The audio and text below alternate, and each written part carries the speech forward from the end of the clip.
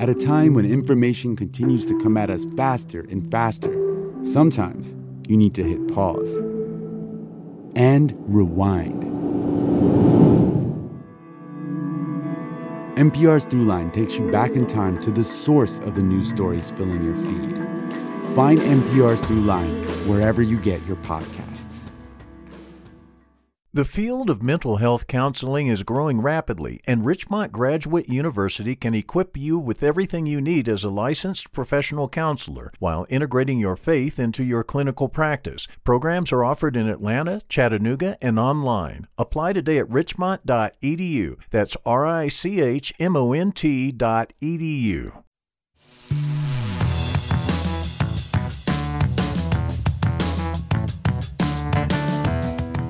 Here we are again for another week of Political Breakfast. I'm your host, Lisa Ram. And of course, also here, Democratic strategist Theron Johnson and Republican strategist Brian Robinson. Nice to see both of you. Literally, good to see Lisa. you. Yeah, it's really good to see you. I know. I used to see you coming into the studios a long time ago, pre-pandemic. So this is our new normal. So we'll have to live with it and pretend like we're around the coffee table talking politics, right? Speaking of the pandemic, that's what I'd like to jump off with today, if the two of you don't mind. You know, the mayor of Savannah has this mask mandate now, and the virus is creeping back up. You have the governor tweeting, you know, everybody go to the doctor, please, and perhaps get a shot. And then the CDC issuing rules for K through 12. What's happening here? Are we seeing that legislative roll start again, where we're going to see these cities one after the other have these mandates all over again? Well, I would tell you this, Lisa. What's so interesting is that, you know, Mayor Van Johnson is a dear friend. He's the mayor of Savannah, Georgia, and you may remember he was the first city almost a year ago that decided to make a mandate in the city of Savannah. And so it's really kind of unfortunate because, you know, I'm planning to go to the Georgia Municipal Association annual meeting in Savannah. And I know a lot of city officials from around the state of Georgia are very eager to go. But I have to trust Mayor Johnson's leadership. He's definitely one that believes in the science, but I think it will sort of slowly create sort of a trickle down of other cities following suit to make masks, a mandate and priority for people to wear in the cities. You know, the problem with these mandates, of course, is it's not the cities that are enforcing them. You end up making private property owners, business owners, tick off their own customer base after a pretty trying year. Nobody wants to have that job. No business wants to be, given that responsibility to make sure that everybody is wearing a mask. And I think people are just over it. You know, I have been vaccinated. Everybody in my circles have been vaccinated. And I feel fairly safe. You know, what I keep seeing on TV is everybody's in the hospital. Everyone who is dying has got no vaccination. So I feel like I'm in pretty good shape. I don't want to have to. Well, there are those breakthrough cases, though. There are those breakthrough cases. So, you know, I think that's but those sparking people, fear in you can still again. get sick. You can still get sick, but you're not going to get put into the hospital or die. That's what I've been getting. Who wants COVID, though? I don't. No, I don't either. I don't either. Yeah. None of us want COVID, right? Right. But Well, if I can jump in here, you know, Brian kind of sounds like the former Mayor Kasim Reed sounded. Lisa, you remember this when Snowmageddon happened, and there were so many memes that went around on social media, and it was like, "But did you die?" I think that the challenge here is that we're going to be, you know, sort of act like we're doctors. The vaccine definitely is to prevent you from getting COVID-19, but if you, for whatever reason, unfortunately get this deadly disease, it prohibits you from dying. So I think that's the more correct messaging. But back to the business owners, I do agree with Brian that I think in the city of Savannah, which depends so much on tourism, it's definitely going to help the small businesses. But I do think the sooner we can actually start taking these precautions, the quicker we can get a handle of it. What I don't want to happen is for it to get out of control, and then we force people to start back wearing masks. And then there's also been a lot of talks about we may have to take a booster shot. Yeah, with that said, and look, I'm fine with the booster shot. Give me the stinking shot. That's fine. Anything right. other than me having to put on a mask. You know, and look, I never had to wear a mask that much. When I went into the grocery store, I would throw one on. The biggest inconvenience of it for me was you can't use your Face ID on your phone. So if somebody takes you while you're in the grocery store, you got to sit there and put in your code. And that's just a real pain. First world problems here, right? But here's the political issue, since this is political breakfast. Van Johnson is a Democrat. And Democrats can be for mask mandates, and Republicans can't. And that is the political reality. We can sit here and talk about the science, but it doesn't. The science doesn't matter in the politics. The Democrats can be for it, the Republicans can't. That is the reality. But at this point, a Republican. But at this point, is it a legislative issue? I mean, we've been through this, a year and a half now. Is it more common sense at this point? Wear a mask. I think so. Is it a legislative issue? Well, I think what is common sense is getting the vaccine. That's what drives me crazy. Just go do it. Mm-hmm. I mean, I do not get, as Max Boot in the Washington Post said, America is the only place where you have to pay people to take a miracle drug. Well, I do think, Lisa, you're hitting on something here, and you definitely have the foresight to know that while it's probably not a legislative issue right now, it's going to become one, because Brian just laid out a very partisan, again, wedge issue where Republicans are going to have to defend if people continue to track this deadly disease and we start getting more infections and people are being in the hospital and dying. I think that Mayor Johnson is, again, taking the right step. And this is, again, it's not uncharacteristic of him. I mean, he did this before. But I think ultimately the one thing we all agree on is that if you have not received the vaccine, you got to go out and get it, because it just makes total sense for you to do so, to not only save your lives, but to also save others. Adding on to that, though, I want to say the people who are most likely to complain about mask mandates and complain the loudest are the people who don't take any of this seriously and haven't gotten vaccinated. And so what's going to happen is that those of us who have gotten vaccinated, who have been responsible and followed the science, we're going to be inconvenienced. I don't want my daughter, who's about to go back to school, to have to wear a mask all day. I just don't want her to have to, even though she handles it much better than I do.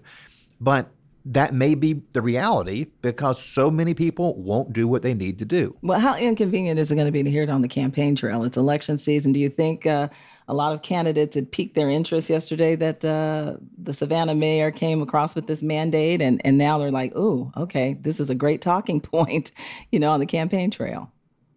Listen, I think every single Democrat, Republican, Libertarian, Independent, coroner, sheriff, you name it, are going to be judged by what I call the 3 C's. That's COVID-19, that's crime, and credibility. And the 3 C's, I think, Lisa, are going to be so important on the campaign trail. And where you're going with this is that has Mayor Van Johnson created a political sort of snowball effect? I think he has. And you're now going to put pressure on Augusta, Macon. And then, look, I know Brian knows this may happen. I don't think that his mayor, who's a dear friend of ours, John Ernst in the city of Brookhaven, who, correct me if I'm wrong, Brian, was pretty quick also to he shut down. He was quick to shut down the city. I don't think he he was quick to do the mask mandate too. And so what's going to happen, Lisa, is that if Brookhaven, where Brian lives with the 3-car garage and the manicured lawn. And then he was shaking his head a minute ago, so I want to know why. Okay. And my mayor, Keisha Lance Bottoms, who she follows this dashboard, this sort of these zones, this phased approach. If the numbers start to creep up in Atlanta, I would not be surprised if she comes back with a mask mandate. Right. What was that look about, Brian? Theron in the 3-car garage. Theron, whose house is much bigger than mine. That guy. All right, well, we'll wait. Because he only lives in Buckhead, right? not nearly as fancy as Brookhaven. Not as fancy, okay. Well, we're just a day into this, so we'll wait and see. But was reading some papers, and of course, one headline from the AJC. I have to get recognize AJC here. It says, "Takeover of Fulton elections considered by Georgia Republicans." We've heard this before. Here we go again. Whole list of Republicans listed. Why is this still a possibility? Fulton, yes, has had its issues, but there have been all of the audits and what have you. People are going to look at this one way, you think, Brian? GOP taking over Fulton. People taking over Fulton, trying to put Fulton in the pocket because it was so kind to the Democrats. I think that's how people are going to see it. No, that's not what it is. And so that's why people are not going to see this in one way. They're going to see it in two ways. Republicans are going to see it one way, and Democrats are going to see it another way. And the way that Republicans see this, and I think that there is a voter access issue here that Republicans can really drive. That's obviously what I do for a living, is more of the messaging in. And what Republicans are looking at isn't so much changing the 2020 election or saying that the election was stolen. That's not what this is about. It's about the fact that Fulton County, and we all agree, I mean, Democrats agree with this. Everybody sitting here at this kitchen table agrees with me that Fulton County has had systemic problems for as long as we can all remember. For sure, yeah. And, let's not forget, last year, Fulton suppressed voters. The Democrat election board in Fulton suppressed voters by not being able to get out absentee ballots. And not just late, they never showed up to many of the voters who requested them. Fulton County is where we have these long lines that national Democrats point to as how Georgia suppresses votes. Well, that's a Democrat-run county. They make those decisions about how to divvy up those resources. So what Republicans are saying is, if the Fulton County guys can't get this in order, they can't get their game straight, we keep having these problems, then yes, the state is going to step in, not to help Republicans win, but to help voters, and ironically, Democrat voters, have access to the ballot. You buy that, Theron? No, not at all, Lisa. Listen, it's all true.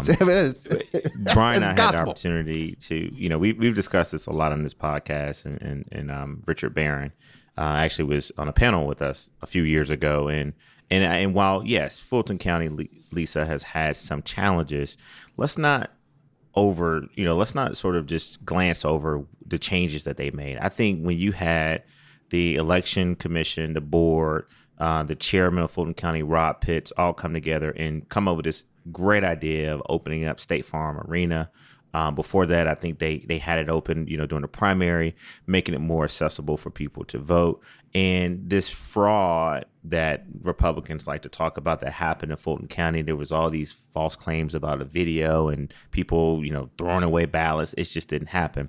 But the problem here is, Lisa, is that in the state of Georgia, when Republicans were in control, back when they were in a minority even also, they always were the big proponents of local control. And now what they're trying to do is they're taking away local control by a county that is responsible for running elections because they did not like the vote outcome. And at a time where they know that the election was so close, if they're able to take over Fulton County and try to come up with all these different conspiracy theories to make more voters apathetic, then that actually benefits them. And so ultimately, I think that Fulton County, while they have had challenges, definitely show in this last election that they definitely took some precautionary measures. They were very proactive. And more importantly, Lisa, they were transparent about the process. Now, in the absentee ballots, Brian does have a small point there. But if we're going to be fair, a lot of counties, even Republican counties across the state of Georgia,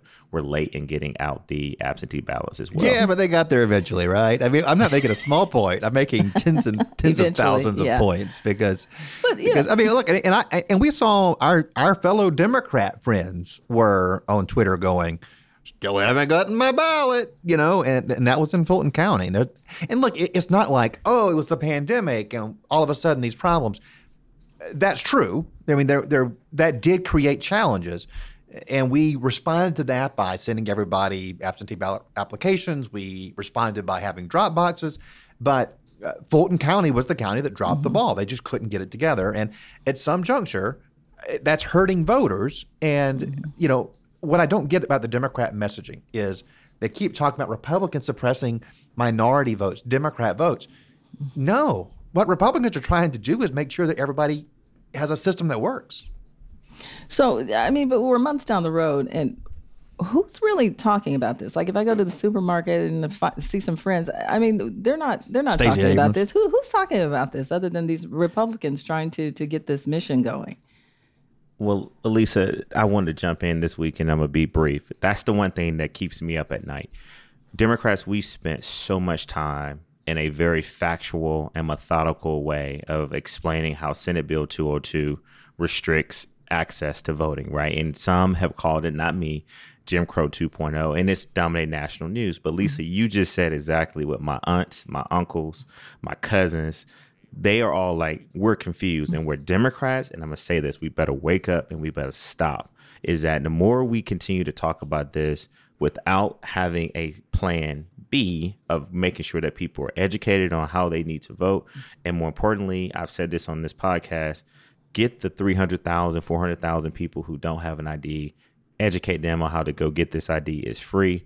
But what I'm worried about, Lisa, and it's keeping me up at night, is that if we do not have so plan A is to continue the legal process, right? We know that's going to carry itself out. And I believe Democrats have good standing. But plan B, Lisa, has got to be, we got to educate folks. We got to keep them motivated, because I'm afraid of voter apathy.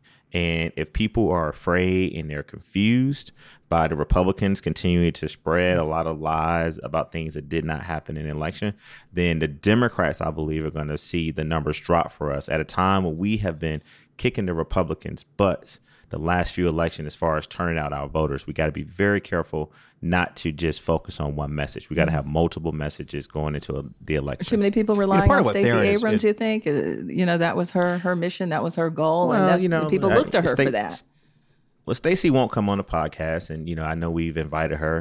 Dennis, I was told invited her a few times, and I think that I would love to have her. By the way, well, I would love to have her. She's listening I'll put that to me, request Lisa. in, because a lot is resting on her shoulders. It seems. And let me be clear. We need her. She's doing a phenomenal job of keeping the pressure on, continuing to show why Senate Bill 202 restricts access to voting, how it discriminates African-American voters, and how it was, quite frankly, unnecessary. We need her for that. She's the best messenger.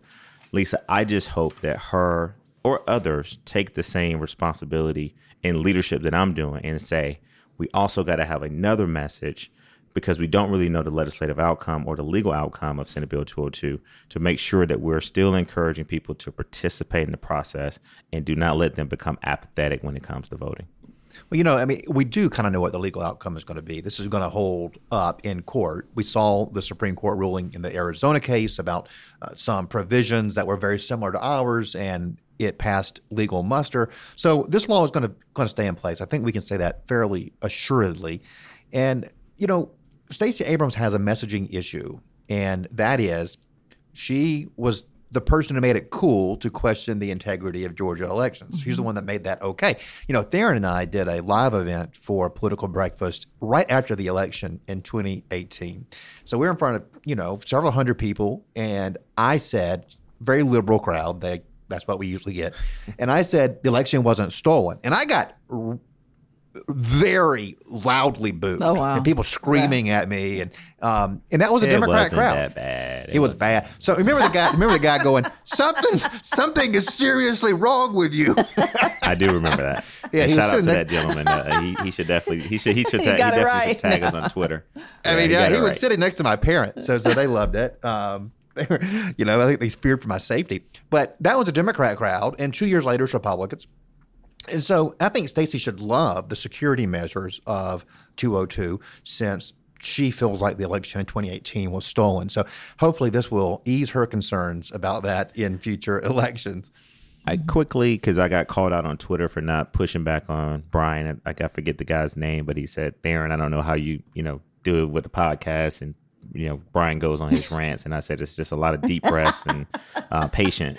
But I do think, Lisa, there is a legal pathway for some things that are in Senate Bill 202 to be deemed unconstitutional.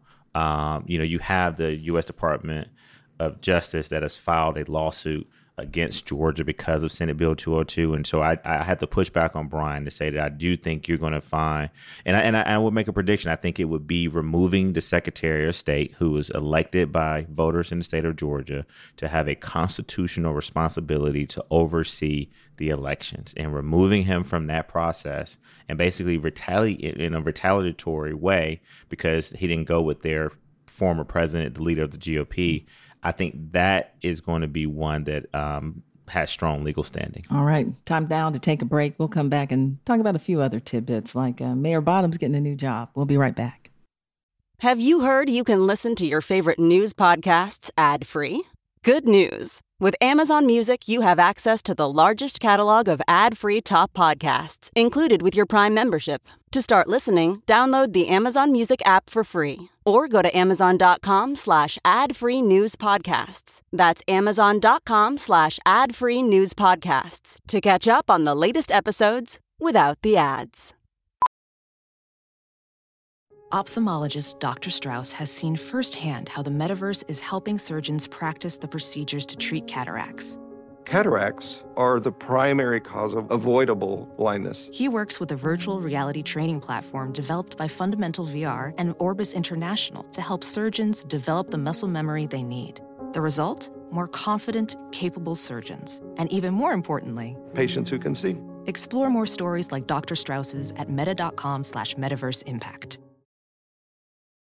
Great to have you on another edition of Political Breakfast. I was one of those when Mayor Bottoms announced that she was not running for re-election. I was shocked. I really thought she was running for a second term. But I'm also one of those who was waiting to see what she was going to do next. And then the news comes out that she's going to work at Clark and kind of be a liaison for other HBCUs. And I thought that suits her well. What are your thoughts there?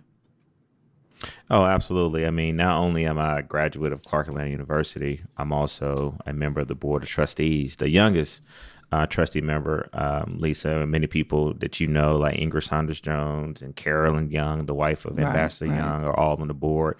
And so with me being the youngest member, I don't get a chance to say too much, but they do take my money every year that I give back. Yeah. Green talks. So with that being said, this is a perfect opportunity for Mayor Bottoms to go to Clark Atlanta University, a university that she is very familiar with because her mother graduated from Clark Atlanta University. And as we know, going Mayor home Bottoms graduated from... She's going home. Yeah. She graduated from Florida A&M. So her love and commitment to historically Black colleges and universities is just unwavering. So I believe that she took this job because, you had Howard getting all this credit with all these people coming there to be lecturers and doing classes. And so it keeps her at home. She will be able to educate a young, vibrant, talented group of students that are at Clark Atlanta University.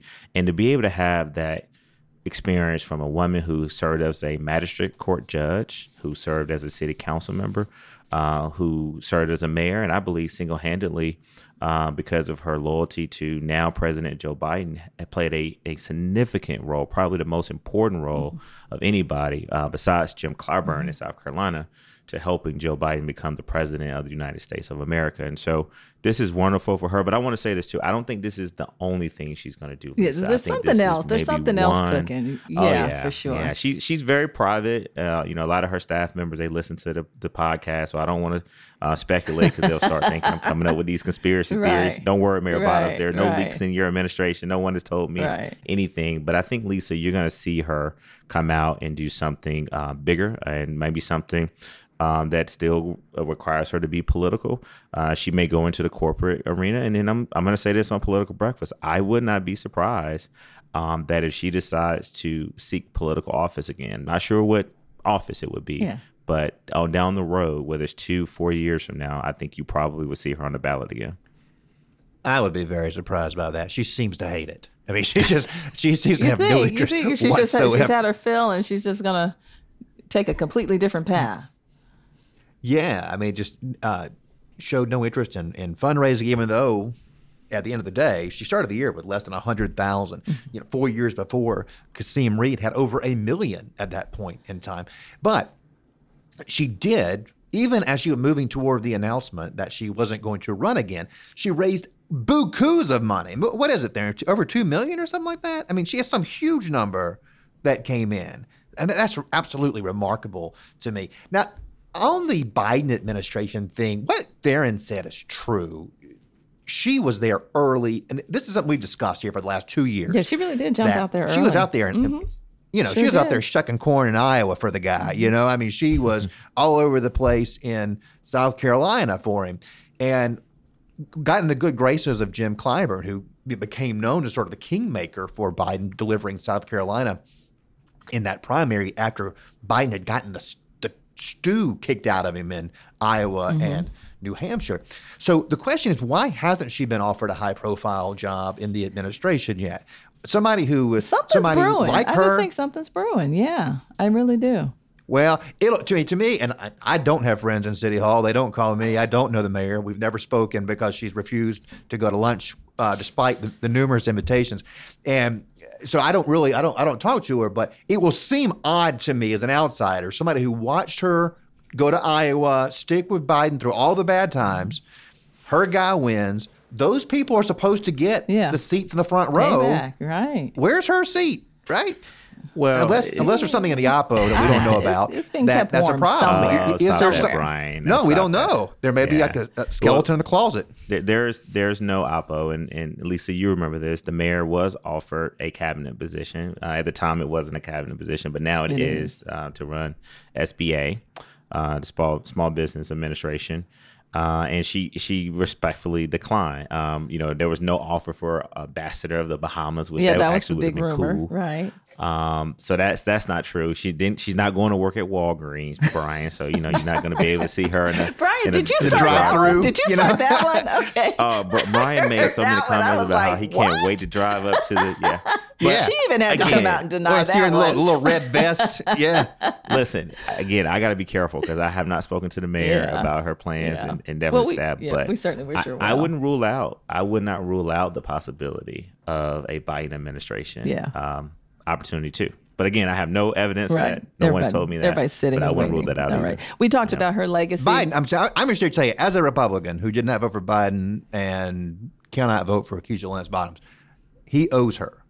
That's just my outsider's view. That's the feeling of some. For sure. You love on the people who are dancing with you before you were cool. Right. Well, we talked about her legacy quickly. Brian Miller, the grandson of Zell, he's making a run for lieutenant governor. And Brian, that really piqued your interest, didn't it? This is a spectacularly bad idea, and let me tell you why.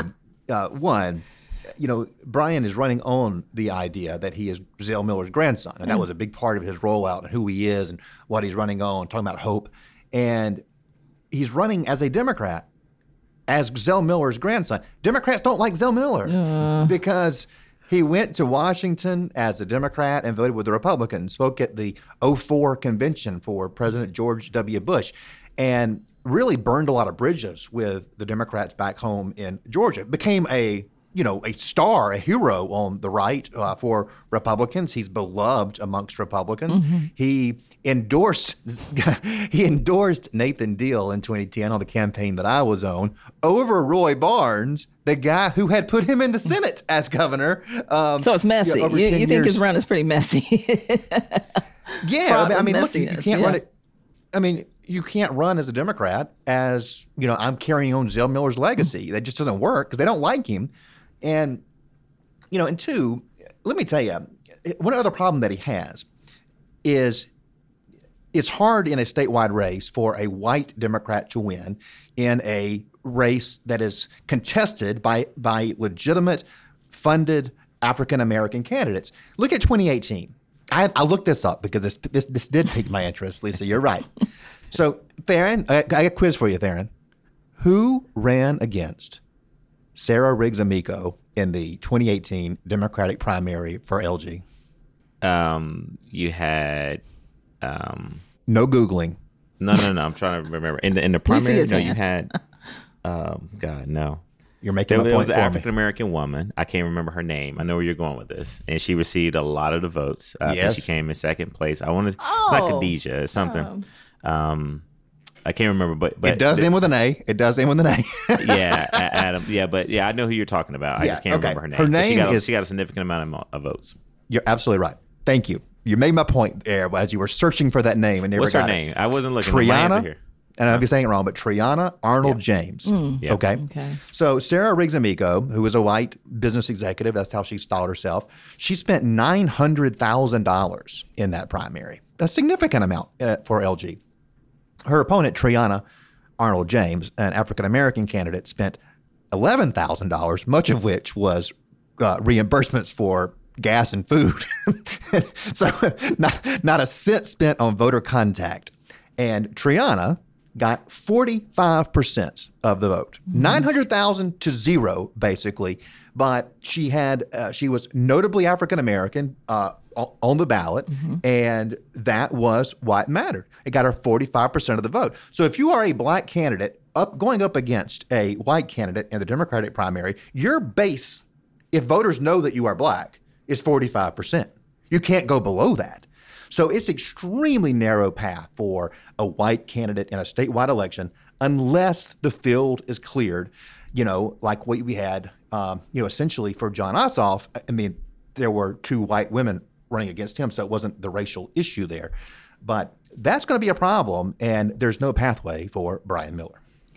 I don't know what Brian Miller did to Brian Robinson, Lisa, but for him to come on this podcast and just surgically try to destroy this guy's candidacy for lieutenant governor, right? It's definitely something there that we. So now what he's forced me to do, Lisa, is I got to defend Brian, who I don't think I've met but maybe once. So I got to do it because we have a dear friend on this podcast. That's for sure. Yeah, we got to be fair. But look, let me just say a couple things. Let me defend Brian Robinson's new best friend, Jon Ossoff. While Jon Ossoff did not have an African American in his race for U.S. Senate in the primary, for him to win that race without a runoff because of my hero, the late Congressman John Lewis, he was able to get a lot of these African American votes that Brian I'm talking about. I also looked this up while I was letting Brian kind of go on his rant. Let's not also forget the power of the black women in the Democratic Party, but particularly black women candidates. There was also the former mayor of Lithonia, Georgia, Deborah Jackson, who got a lot of votes in the special jungle primary for what Senator Warnock was running in. And so I think while like 300,000 votes. I mean, it was something bizarre. It's significant. Impressive, and that's why yeah. shout out to the black women voters, because at least I got to play to my base Yes, on this indeed. podcast, Yes, right? indeed. They showed up. Because they showed love me. up. I sent Brian a video this week of a black woman who came up to me and just told me to go hard on him and continue to do a good job. But in the video, she said that she wanted Theron to kick my butt. That was it was civil. She said it with a Women smile on her voters face. traditionally show up, so yeah, for sure, have a voice. But here's the thing that Brian Miller, I think, is basing his candidacy on, right? And again, I don't think I met him one time, and I think Brian and I have a mutual friend we did some work with him with the Miller Institute. Is while Zell Miller, yes, he did betray the Democratic Party by switching to a Republican Party, speaking at the Republican convention, endorsing former Governor Nathan Deal. For those of us who've been doing politics in Georgia for a long time, I remember, Lisa, the magnitude of the popularity and the influence that former Lieutenant Governor at the time, Zell Miller, had. I mean, he put so many key Democrats in key positions. I mean, Michael Thurman talks about how when he ran for Congress in DeKalb County against Cynthia McKinney, who beat everyone pretty handedly, Zell Miller put him over to run the Department of Family and Children Services in Georgia. And so Zell Miller still has a huge following in Georgia. It's not as big as it once was because, yes, I think Democrats, we definitely still feel some type of way that he turned his back. But I do think the Hope Scholarship, Lisa, is still the most popular piece of legislation that has been introduced not only in the state of Georgia, but around the world. I mean, what Hope is continuing to do for so many young people is amazing. So he does have the challenge of running against a guy like Derek Jackson, who's in the race, the current state representative, who raised the most money this time around. Also, State Representative Eric Allen, who's a very charismatic and strong leader out in Cobb County. So Derek and Eric are both my friends. And there's another person in the race. The name escapes me right now. But, the Zell Miller sort of play, I think it'll work with some people. But I do think, also correct me if I'm wrong, Brian, I heard this week that he was also the former campaign manager for Congressman Doug Collins. Once upon a time. Yeah. And so that's gonna go over well. Yeah, but Lisa, again, it's a wide open race. I want to be fair to the guy because Brian Robinson is trying to destroy his credibility, but I do think that he's got to figure out how to pivot from just being, the grandson of former governor and U.S. Senator Zell Miller in the state. Got it. Democratic strategist there, Johnson. You fixed that. You did. You just fixed that for him. Republican strategist Brian Robinson. Always a pleasure. Thanks for having breakfast today. We'll see you next week. Thank you, Lisa. Thank you, Lisa.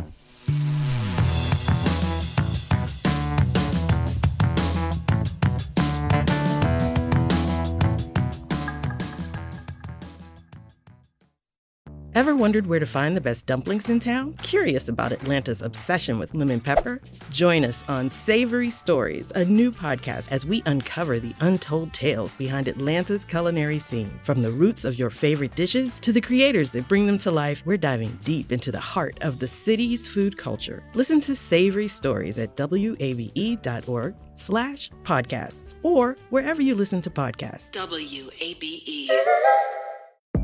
Sounds Like ATL is a music documentary series that takes an in-depth look at the artists amplifying Atlanta's famed music community. Built around a desire to highlight Atlanta's diverse and world-renowned music scene, each episode features unforgettable, intimate musical performances by fresh new musical guests, each with exclusive interviews about the stories behind their music. Listen to Sounds Like ATL Saturday evenings at 7 on WABE and WABE.org.